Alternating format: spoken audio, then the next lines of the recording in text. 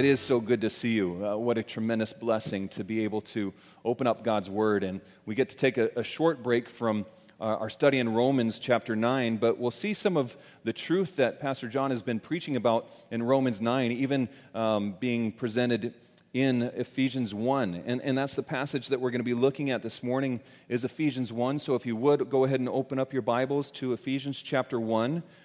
And by God's grace that we do have the opportunity to look at this letter again. The very fact that this letter has been preserved for us through the ages, through millennia, the fact that it's been translated into a language that we can understand, the fact that we have digital and printed copies of this letter right at our fingertips, the fact that we're able to read it, and comprehend what we're reading. All of this is truly a demonstration of God's grace to us. As we read this letter, as we meditate upon the truth that's laid out before us, as we submit ourselves to the commandments and admonishments contained within, as we make volitional and intentional commitments to obey God's word, I'm convinced that we will see more and more of God's grace toward us who believe. We'll be able to see the beauty and catch at least just a glimpse of the measure of God's grace when we do these things. Our focus this morning is going to be on Ephesians chapter 1, verses 7 to 10, but I'd like for you to read with me verses 3 through 14. Again, we're looking at this masterpiece of an introductory statement that Paul wrote. And originally he wrote it as one 202-word sentence, a really long sentence that was an absolute masterpiece. And B.B. Warfield, commenting on this passage, said that it should never be read, but only sung. And I respect you too much, and I love you too much to inflict my singing upon you. But hopefully as we read this passage, you'll get a sense of what Warfield's talking about, just the praiseworthiness that comes out of this passage. So open up your Bibles to Ephesians chapter 1, and we'll read verses 3 to 14 together. Blessed be the God and Father of our Lord Jesus Christ, who has blessed us in Christ with every spiritual blessing in the heavenly places, even as he chose us in him before the foundation of the world, that we should be holy and blameless before him. In love he predestined us for adoption as sons through Jesus Christ, according to the purpose of his will, to the praise of his glorious grace, with which he has blessed us in the Beloved. In him we have redemption through his blood, the forgiveness of our trespasses, according to the riches of his grace, which he lavished upon us in all wisdom and insight, making known to us the mystery of his will, according to his purpose, which he set forth in Christ as a plan for the fullness of time, to unite all things in him, things in heaven and things on earth.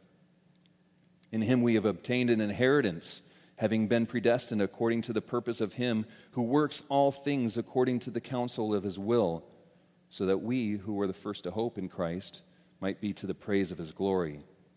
In him you also, when you heard the word of truth, the gospel of your salvation, and believed in him, were sealed with the promised Holy Spirit, who is the guarantee of our inheritance until we acquire possession of it, to the praise of his glory.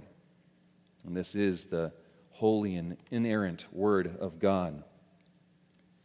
And the last time that we studied this passage together, we made note of the fact that in these opening verses, in the first half of the letter, in fact, Paul was setting forth biblical truth about God. Paul wanted the Ephesians to know as much as they could know about God. And so he went to work to expand their understanding of who God is and what God had done. And Paul was engaged in what Alistair Begg calls the gospel, or the grammar of God, or the grammar of the Bible. Paul started his letter by laying down the truth about who God is and what God has done, and then he followed that up in the latter part of his letter with the imperatives, with the commands of how we should live, how the Ephesians should live in light of that truth that he had set forth before them. At the beginning of the letter, Paul's immersed in what's called the indicative mood. He was giving facts about God, glorious facts about a glorious God. The things he was writing in this opening statement, they were indicative, or they indicated the facts about God. Later on, if the Lord wills, we'll be able to see how Paul had changed from that indicative mood and slid over to the imperative mood, where he gives one command after another. He says, do this and don't do that. Love like this. Protect yourself like this. Live as a church in this manner. And this pattern of starting with the indicative mood and then moving over to the imperative mood, it's not unique to Paul's letter to the Ephesians. It's not unique to Paul's writing at all. In fact, you'll see it throughout the Scriptures. If you go all the way back to Exodus chapter 20, think about the Ten Commandments. God starts off even in the indicative. Exodus 20 verse 1 says, "And God spoke all these words, saying, I am the Lord your God, who brought you out of the land of Egypt, out of the house of slavery. You shall have no other gods before me. You shall not make for yourself a carved image." And then he would continue on. You see that God first started with the indicative. I am the Lord your God, who brought you out of the land of Egypt. This is the fact of who God is and what he has done for Israel. And in light of that fact, then he moves over to the imperative, and he gives them 10 commandments that they ought to obey in light of who he is, in light of those facts. You see the same pattern in the Shema of Deuteronomy chapter 6. It says, "Hear, O Israel, the Lord our God, the Lord is one." And that's the indicative. This is the fact. God is one. And then he follows that up with the imperative. "You shall love the Lord your God with all your heart and with all your soul and with all your might." As we seek to understand what Paul was doing, his intended meaning in writing this letter to the Ephesians, it helps really to see right from the beginning what he was doing in that letter, especially the part that we're studying here, what he's doing in this glorious 202-word sentence. What he's continuing to do in verses 7 through 10 is that he's laying forth the truths about God. He's giving fact after fact about what God has done, especially in Christ. I've titled this morning's message, "We Have Redemption," and that's straight out of verse 7. In him we have redemption through the blood, through his blood, the forgiveness of our trespasses according to the riches of his grace. And we can stop there. This sentence, brothers and sisters, this should drive us to just give praise to God. It should drive us to want to sing more. Like Charles Wesley, we should be longing for 1,000 tongues to sing our great Redeemer's praise, the glories of our God and King, the triumphs of his grace. Paul had already laid out for us that God has blessed us in Christ with every spiritual blessing in the heavenly places. Paul told us that God chose us in Christ before the foundation of the world, that we should be holy and blameless before him. Paul stated the fact that God predestined us for adoption through Jesus Christ, according to the purpose of the Father's will, to the praise of his glorious grace with which he has blessed us in the beloved. And as if all of that weren't enough, Paul would go on to report that in him, that's in the beloved, in Jesus Christ, in the Son of God, in the second person of the Trinity, in the Messiah, and in the Messiah alone, we have redemption. Paul stated the fact that God predestined us for that adoption, and then he just couldn't leave it at that. He had to continue on and say, this is also what God has done for us. This truth should always be at the forefront of our mind, that we have redemption in Christ. This should be at the tip of our tongues. We have redemption in Christ. We have been redeemed. In our day and age, even in the Christian church, the word redemption really isn't one of those words that is used all that often. I think most people, when they think about redemption, they think about maybe taking their cans or bottles down to the redemption center. And if that's the focus or the lens through which we see Ephesians 1 through 7, we're really going to miss the beauty of what Paul is writing here. In an attempt to get his readers to better understand redemption, Kent Hughes tells a story of a young man who loved all things sailing. He loved sailboats, and he decided that one day he would make a sailboat of his own, just a model one. Now, he didn't order a kit on Amazon. He went to work and designed a sailboat for himself, and he poured a great amount of his effort into it. And people who saw what he was building, they could even say that there was a bit of his image in that sailboat, the way that he designed it, the meticulous nature that he went about it, that there was even a sense that you could see that this was this young man's work, just in seeing what he was making. In fact, with all the cutting, with the sanding, with the varnishing, it's true that there was blood, sweat, and tears that he had poured into this boat. Well, after completing the construction of the boat, he decided to go ahead and take it out to the lake and to see how it did in the water. And so he took it out to the water, he set it on the water, and as he did so, he gave it just a little push, and then suddenly a strong wind came up and blew that boat out of his reach. The good news was that the boat floated, and the sails performed exactly as they were designed. The bad news was that the boat floated, and the sails performed exactly as they were designed. And it didn't take long before that boat was not only out of his reach, but eventually even out of his sight. And you can imagine the heartbreak that this young man felt. So much work went into this, and now it was gone.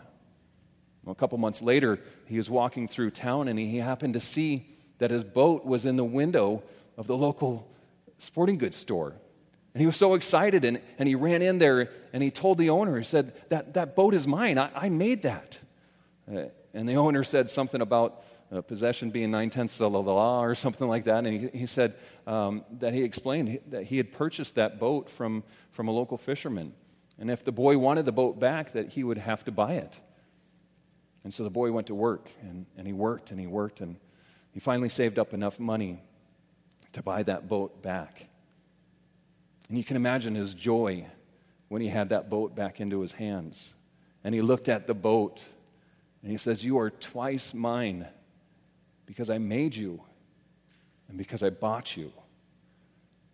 As we think about this illustration, it's an imperfect illustration, but I think it helps us understand the redemption that Paul's talking about a little bit better than if we're focusing it through the Redemption Center where we're taking our cans and bottles, right? This illustration really helps us to understand the reality of the goodness of redemption. As we think about and meditate upon our redemption, the first thing that we need to realize is that redemption is necessary. If you're taking notes, that's going to be point number 1 in your outline, that redemption is necessary. Now, Paul doesn't explicitly state it, at least in this part of his letter, but it stands to reason that if redemption is one of those spiritual blessings that God has blessed us with in Christ, then there was a need for that redemption. If redemption wasn't necessary, then it really wouldn't be a blessing, would it? As we see the truth that redemption is ours in Christ, we are confronted with the reality that redemption is a necessary reality. We're confronted with our need for redemption. The Bible teaches that our need for redemption stems from the depravity of our souls because of sin. This is one of those doctrines that it can rustle feathers. It can hurt people's feelings. People don't like to think of themselves as being totally depraved. In fact, people spend really good money and go to therapists so that they can say that they're good enough and that they're smart enough and that people like them. Right? When they're confronted with the reality that they're totally depraved, it hurts their self-esteem.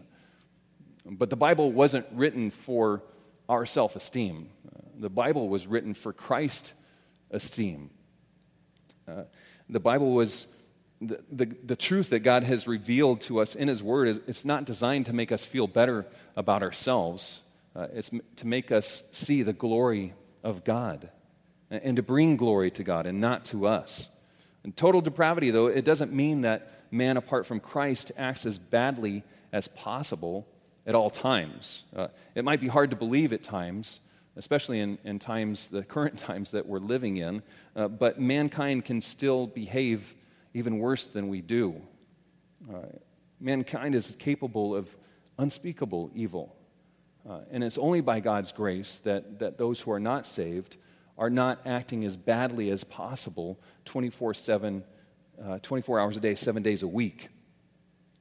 Neither does total depravity mean that apart from Christ that it's incapable for a person to do relatively good deeds.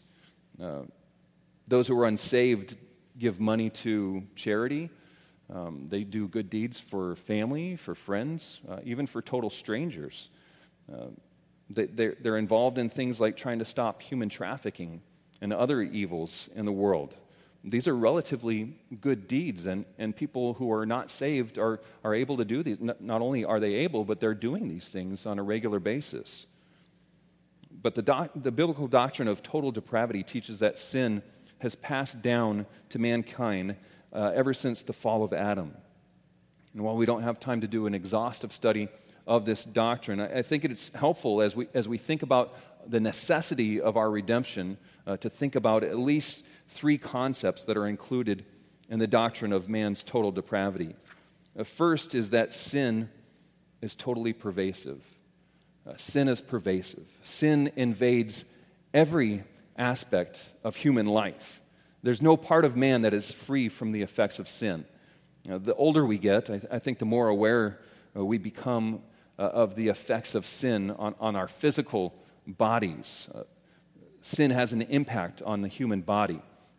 We're all moving toward physical death, and along the way we encounter things like illness and a variety of itises, like arthritis and tendinitis and pancreatitis or whatnot, pain, disease, death. These are all impacts from sin. But the effects of sin don't stop with our physical bodies. Sin also fully corrupts the spiritual part of man. Speaking of unbelievers in Titus 1:15, Paul writes, both their minds and their consciences are defiled. They profess to know God, but they deny Him by their works. They are detestable, disobedient, unfit for any good work. Those are some harsh words, right? Those weren't designed to boost self-esteem. Paul wasn't worried about trigger words, right? He was worried about setting out complete truth, giving the full counsel of God. Well, in describing unbelieving Gentiles, Paul referred to the futility of their minds. He said they are darkened in their understanding, alienated from the life of God because of the ignorance that is in them, due to their hardness of heart. Sin is pervasive. It infects every aspect of human life.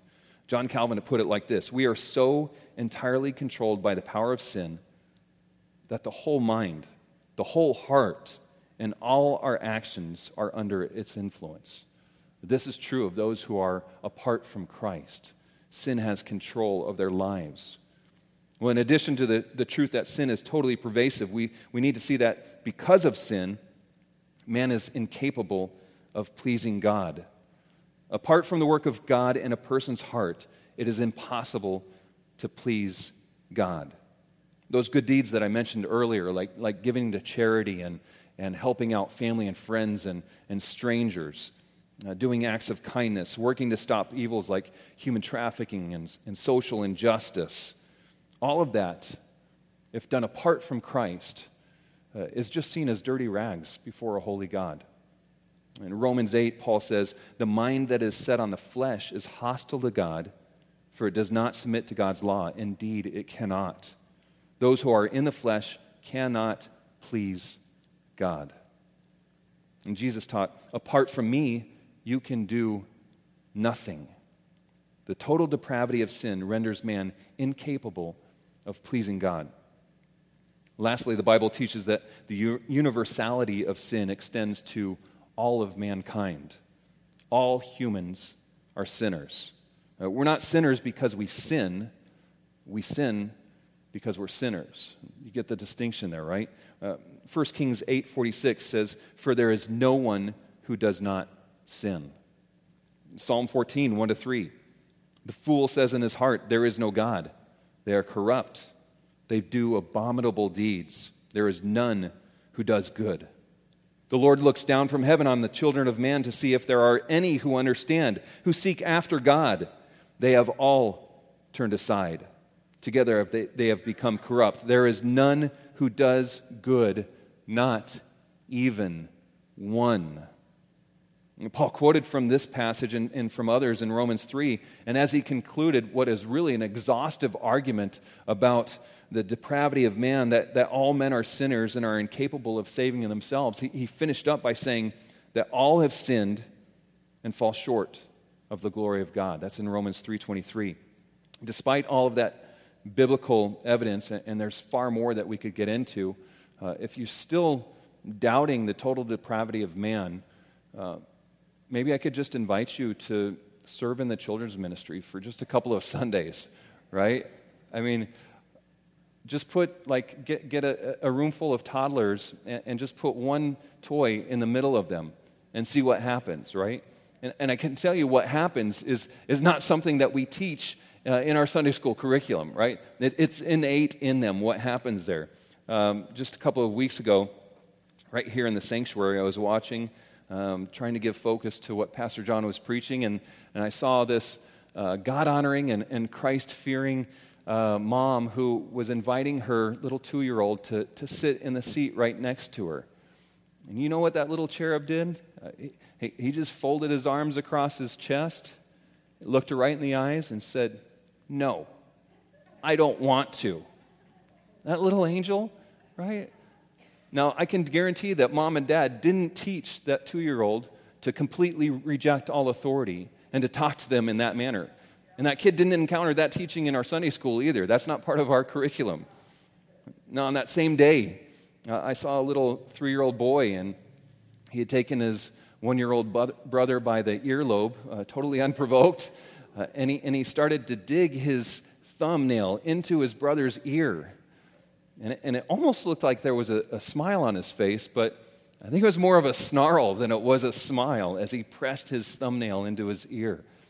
And I can guarantee you, mom and dad did not teach their 3-year-old son how to pierce his brother's ear with his own thumbnail. And that wasn't something that he was taught at church. Society didn't give that kid the insight on how to pierce his brother's ear.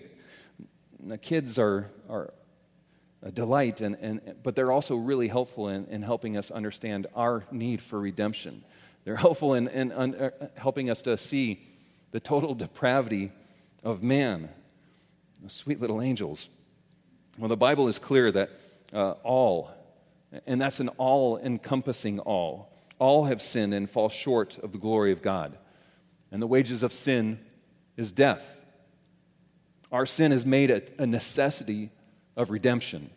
In John 8:34, Jesus told the Pharisees, "Truly, truly, I say to you, everyone who practices sin is a slave to sin."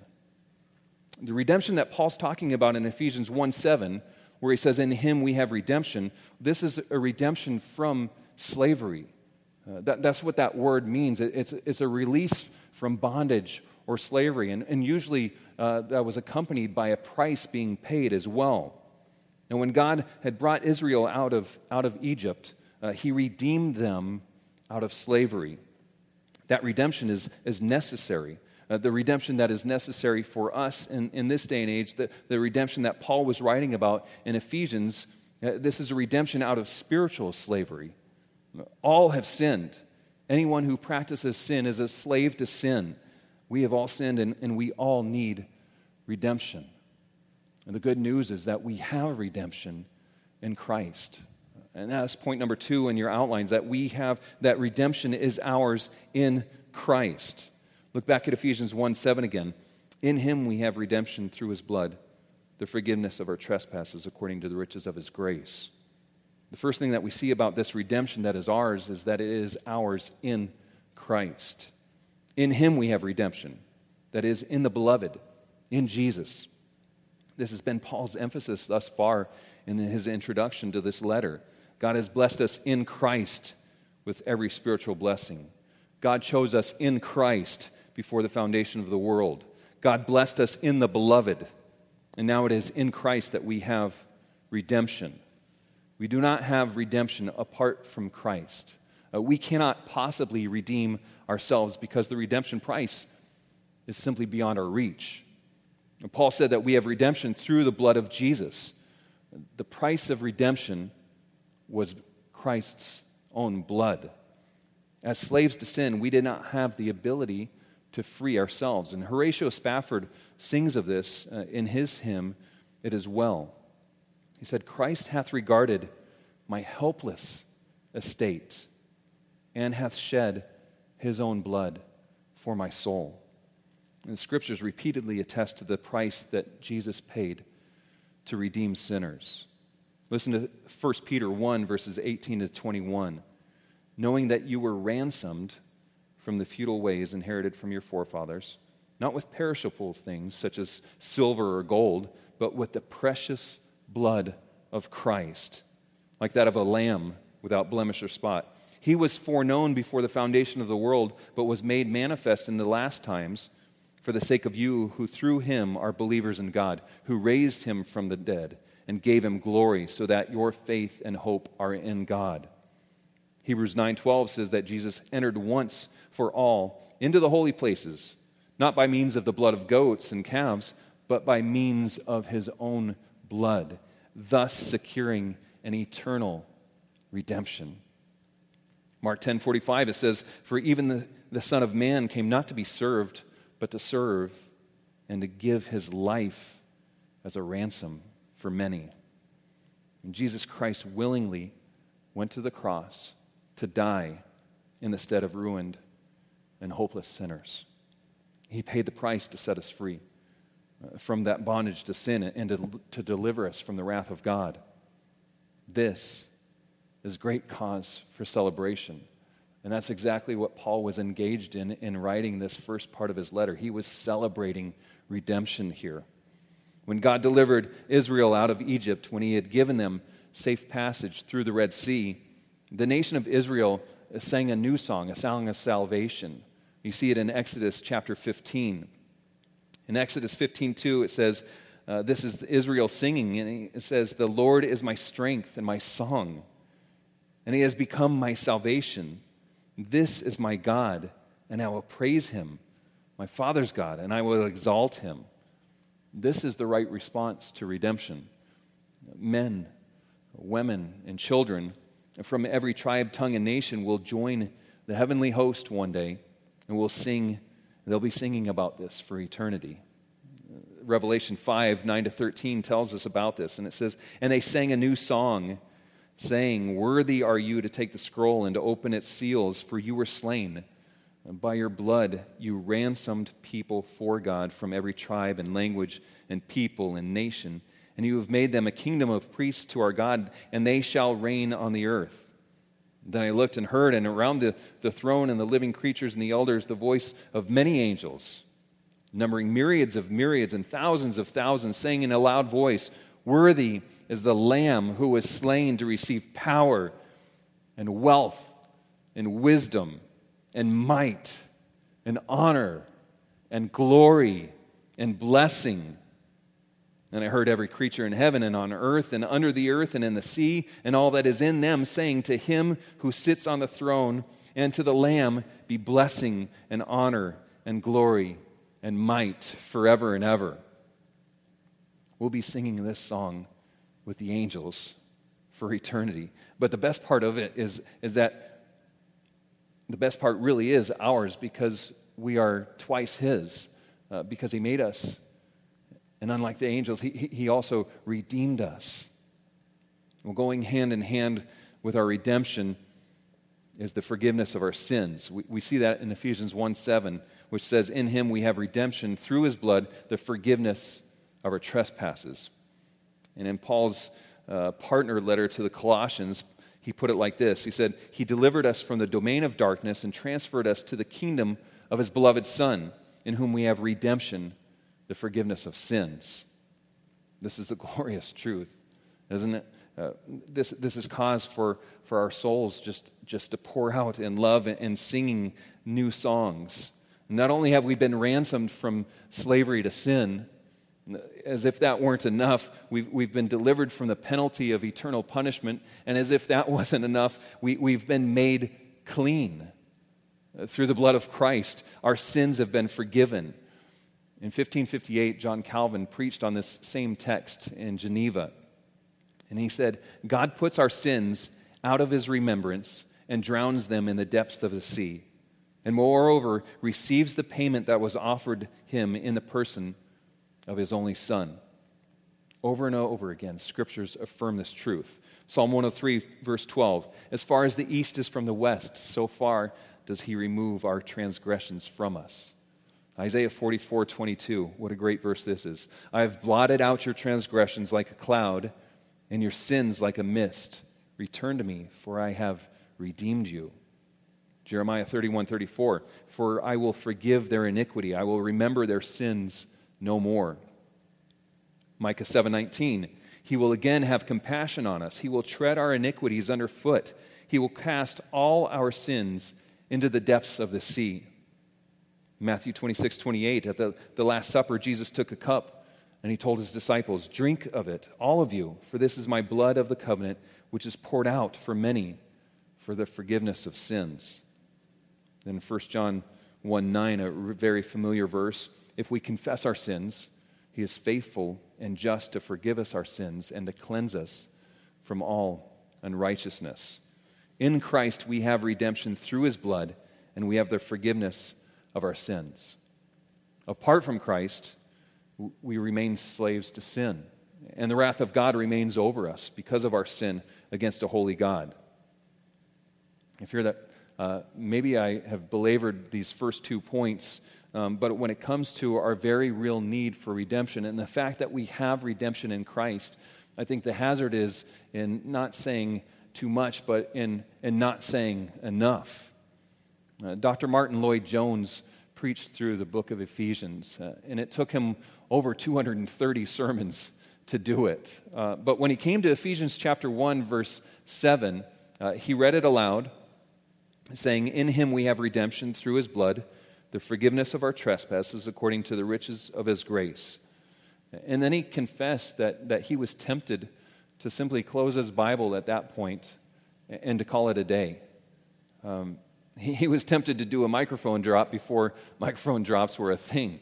And I can tell you that, well, he went on to go ahead and preach 4 more sermons on that one verse. But I understand his temptation as he encounters that.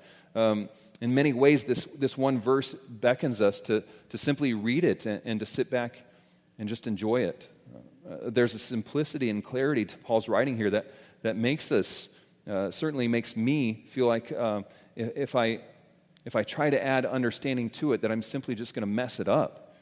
On the other hand, the glorious truth of having redemption in Christ, it really demands that we take a meticulous, a really in-depth look at this passage to try to capture all the beauty of our redemption from every angle possible.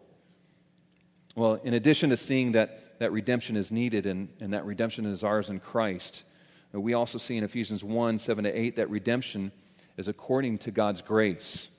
That's point number 3. Redemption is according to God's grace. In him we have redemption through his blood, the forgiveness of our trespasses, according to the riches of his grace, which he lavished upon us in all wisdom and insight. Stop there. Have you guys heard of John D. Rockefeller? Most of you probably have. John D. Rockefeller was, at one point, he was the richest man in the world, and he's believed to be the richest man that America has ever produced. He was an incredibly savvy businessman, and he was known as a philanthropist as well, especially later on in life. If Rockefeller wanted to give away his money, he could do so in one of 2 ways. He could give from his wealth, or he could give according to his wealth. Always on the lookout for positive publicity, Rockefeller was often photographed giving money to poor kids. It's believed that he was actually trying to set up these photo ops, and he always had a photographer handy. The most famous picture of Rockefeller shows him dressed in a really nice suit, and he's wearing a top hat, and he's bending at the waist, and he's handing a dime to a poor little kid. This was Rockefeller giving from his riches.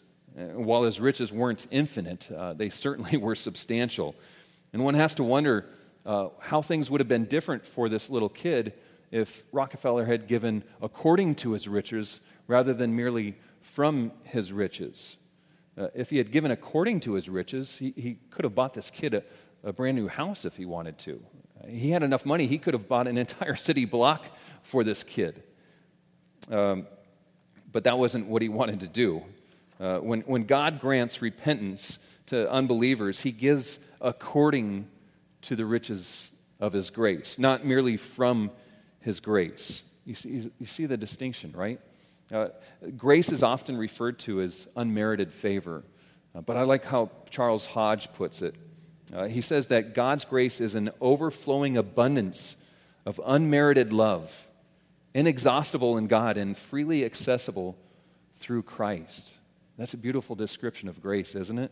It's an overflowing abundance of unmerited love, inexhaustible in God and freely accessible through Christ. This is the grace to which Paul refers to in Ephesians 1, 7, and 8. God doesn't simply give from his infinite storehouse of grace. No, he gives according to the riches of his grace. He lavishes that grace upon those who would turn from sin and who would put their faith in Jesus Christ. To those who would see their need of redemption and who would believe that such a redemption is possible through the blood of Christ alone. God opens up those inexhaustible storehouses of grace, and he lavishes the believer according to his riches of grace, and not merely from the riches of grace. Remember what Paul's doing in the beginning of this letter. He's writing in the indicative mood. He's telling the Ephesians all about God in hopes that they would have a greater understanding and a more profound love for God. In telling them these facts, it seems that he's singing God's praise rather than simply listing a list of things that God has done, listing truths about God. No, he's singing these praises of God. And it's this grace that he's really blown away with. Paul never got over the fact that he was saved by God's grace. Later on in this same letter, he would really emphasize the fact that salvation is by grace alone. We've been saved by grace. This apart from works, right? There's not to be any boasting in our salvation because it's only by God's grace that we're saved. Well, that brings us to our fourth and final point, which is that redemption accomplishes God's purpose. Number 4, redemption accomplishes God's purpose. Paul states in verses 8 to 10 that God lavished grace upon us in all wisdom and insight, making known to us the mystery of his will according to his purpose, which he set forth in Christ as a plan for the fullness of time, to unite all things in him, things in heaven and things on earth. The Bible is often referred to as redemptive history, and so it is. It's not a collection of mystical writings that are trying to design to help us be the best us that we can possibly be. They're not these mystical writings or spiritual writings to help us to live our best life now. No, the Bible it's a progressive revelation of God's purpose and his plan to redeem a people for himself and for his glory, and ultimately to bring all things together in Christ. History is not this never-ending cycle. It's not this circular thing. There's a timeline to history. It's moving toward a final culmination.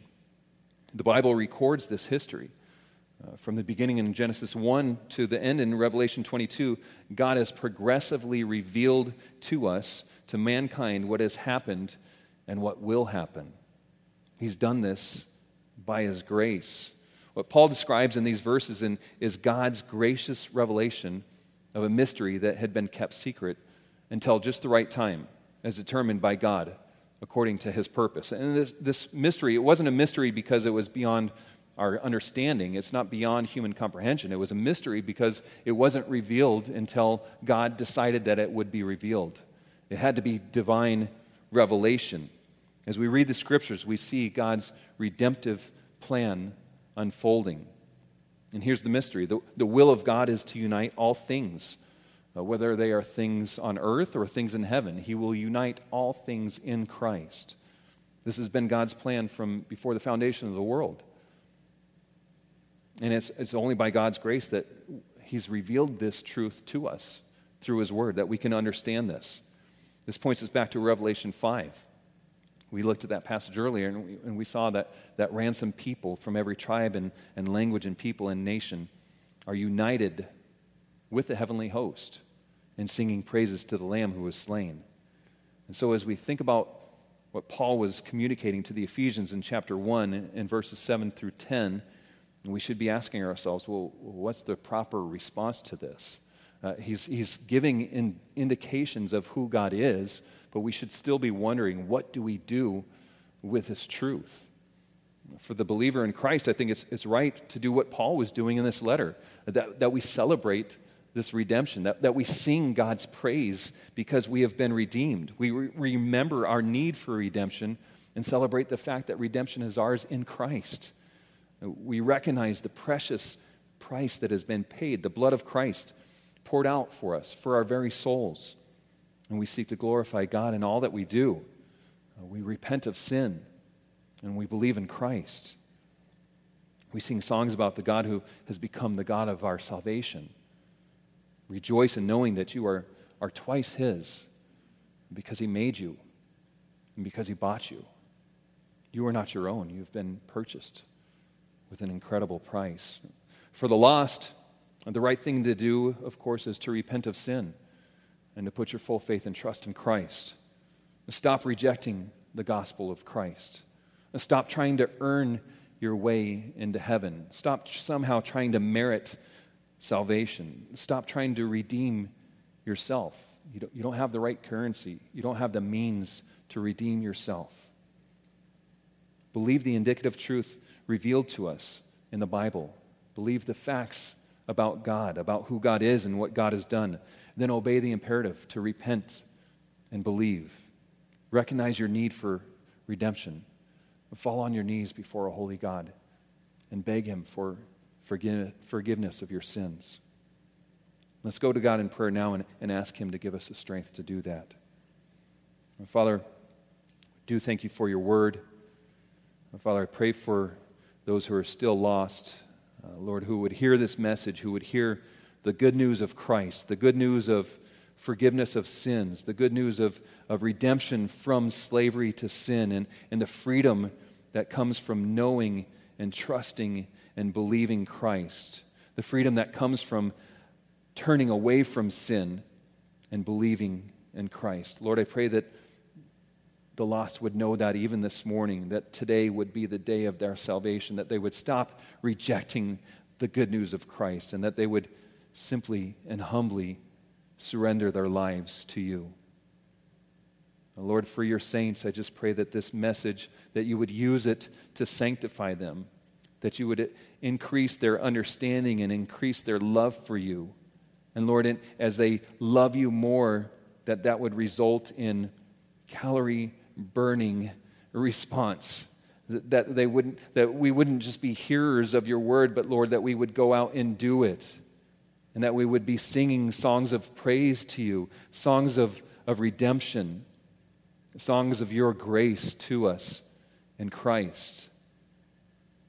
Father, pray that Your Spirit would call to mind at all times the redemption that is ours in Christ. May we be focused on the things above. May we be thinking about the redemption that is ours in Christ, the price that He paid for us. Lord, we cannot do this apart from Your Spirit working in us. And so we invite Your Spirit. We plead with Your Spirit to do a work in us. Transform us more into the image of Your Son. We ask this in the name of Jesus. Amen.